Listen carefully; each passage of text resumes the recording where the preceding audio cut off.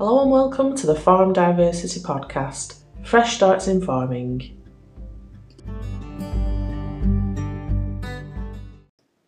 My name is Victoria Galligan and I'm the editor of Farm Diversity magazine. Today we're talking to Victor Gianandrea, who is a business mentor based in the northwest of England. Victor works with Community and Business Partners, a not-for-profit organisation which helps people take their business to the next level. One of Victor's most successful projects was his work with Celia Gaze on the Wellbeing Farm. Celia has created a popular wedding menu on a working farm in Lancashire with Victor's advice. So how did he help a struggling rural business to spread its wings? I met up with Victor to find out more.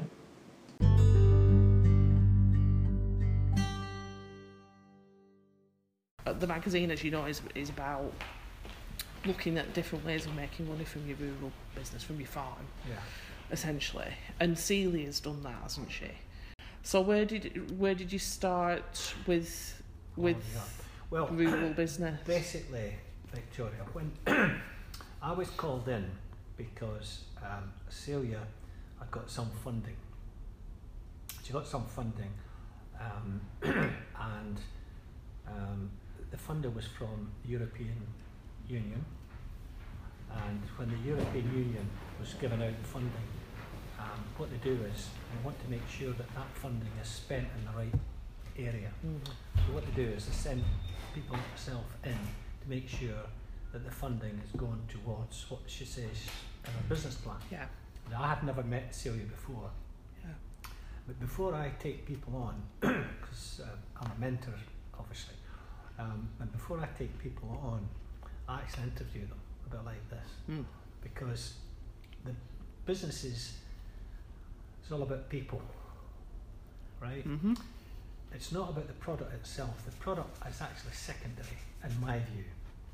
So I look at the people and interview the people, and if they're kind of like what I think they should be in their plan, and they've got the right attitude, the right direction, and the right feeling, and the right passion for what they're doing, I will buy them, and therefore I will then invest in them. And so it's all about the people in the business. So I've turned down numerous businesses because I didn't think that the people had the passion or the skill to actually carry out their business plan. And that's quite important. She had about 14 or 15 different revenue streams. Yeah.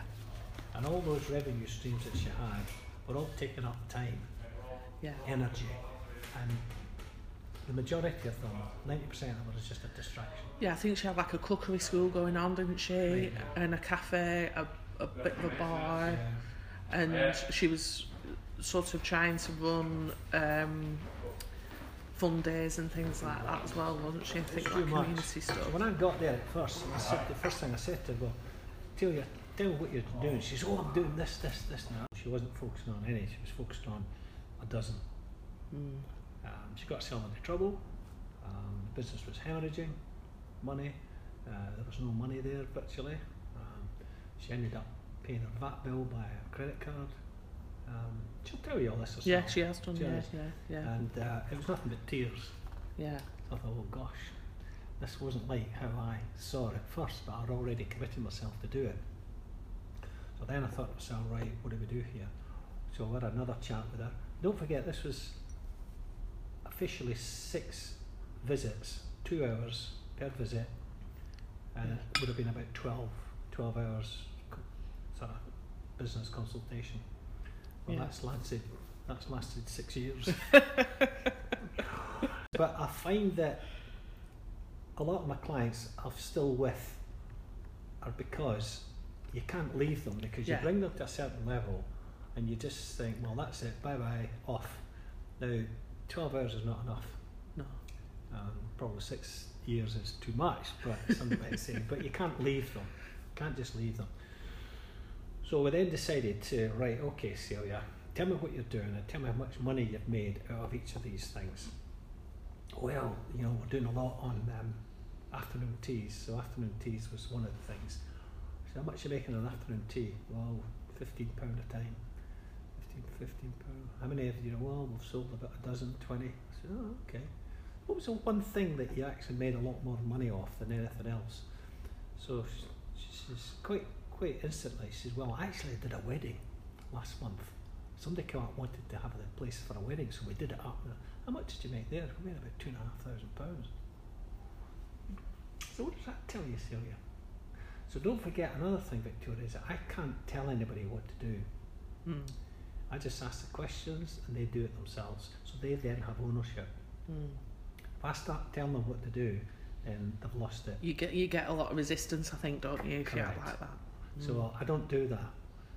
To be a mentor, only thing you've got to take into the meeting is your experience and your knowledge. You leave your ego at the door. If you bring your ego in with you, it's all a case of I've done this and I've done that, and they go, well, who is this? They don't want that either.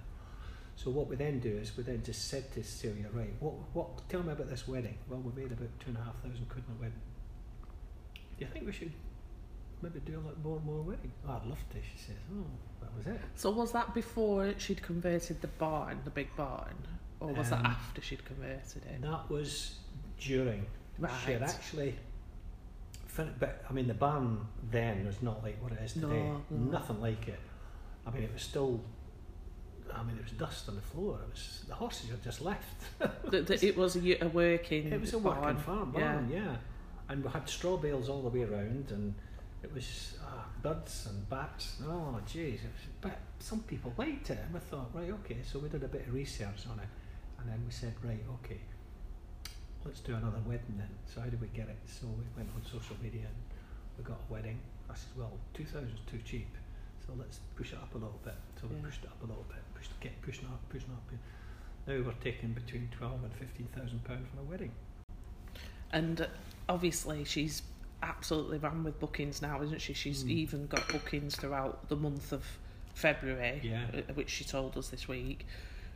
Which is quite astonishing because it's an outdoor based wedding, really, isn't it? A lot of the day is spent outside, even though there's the barn's undercover. So it just goes to show really how popular the venue is. She's very popular, but the whole thing is, as much as anything else, Victoria, volume is not the answer. I'd rather have a high price and low volume than a low price and high volume. That way you make money.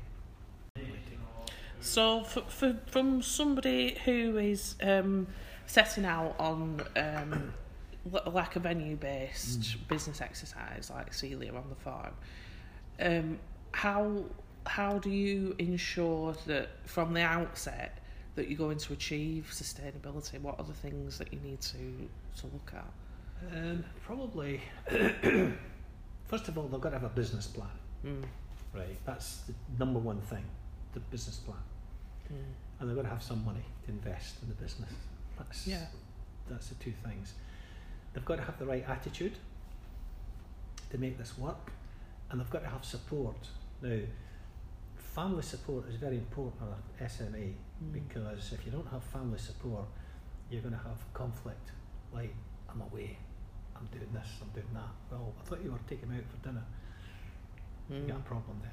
So you've got to have family support. I wrote an article, funnily enough, for I think it was for issue 2, about how to get your family on board with diversifying, because I think for a lot of traditional farming families that have done, agriculture and that is it, or not very much else for years and years and years, it's a big change of mindset, isn't it, to diversify? And I think that is potentially one of the main stumbling blocks for people is family. You see, don't forget that farm's been there for over 100 years.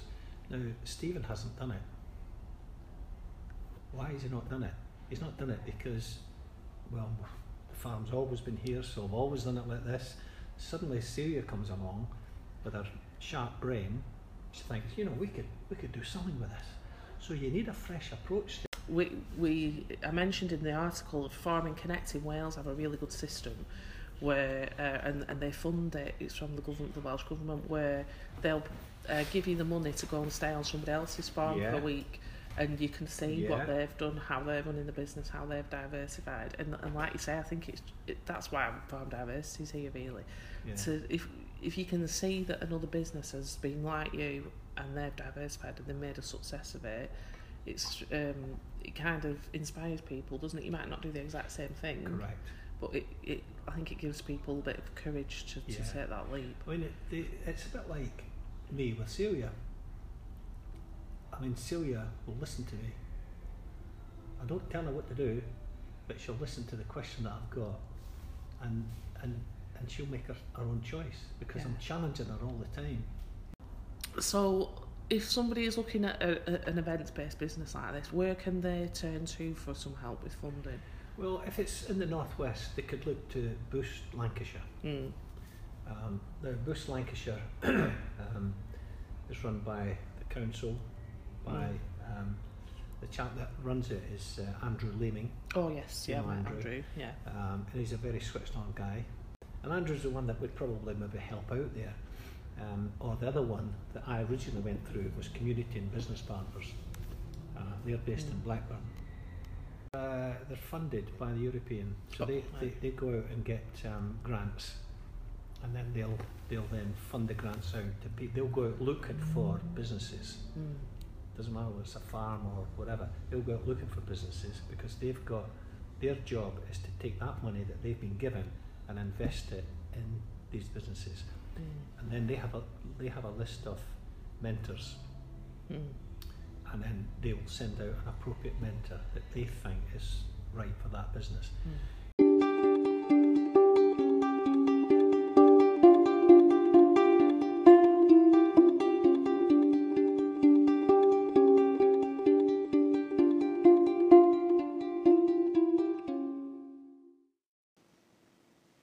So if you're looking at diversifying your farm and need some help to do this, find your local business hub and seek out a mentor. Now could be the best time to explore your options, and with some guidance from those in the know, you could capitalise on your farm when an extra income is most needed. To find out more about Celia's diversification journey, buy her book, Why Put a Bow Tie on a Llama. It charts not just her journey, but advises on how to run your business once you've diversified.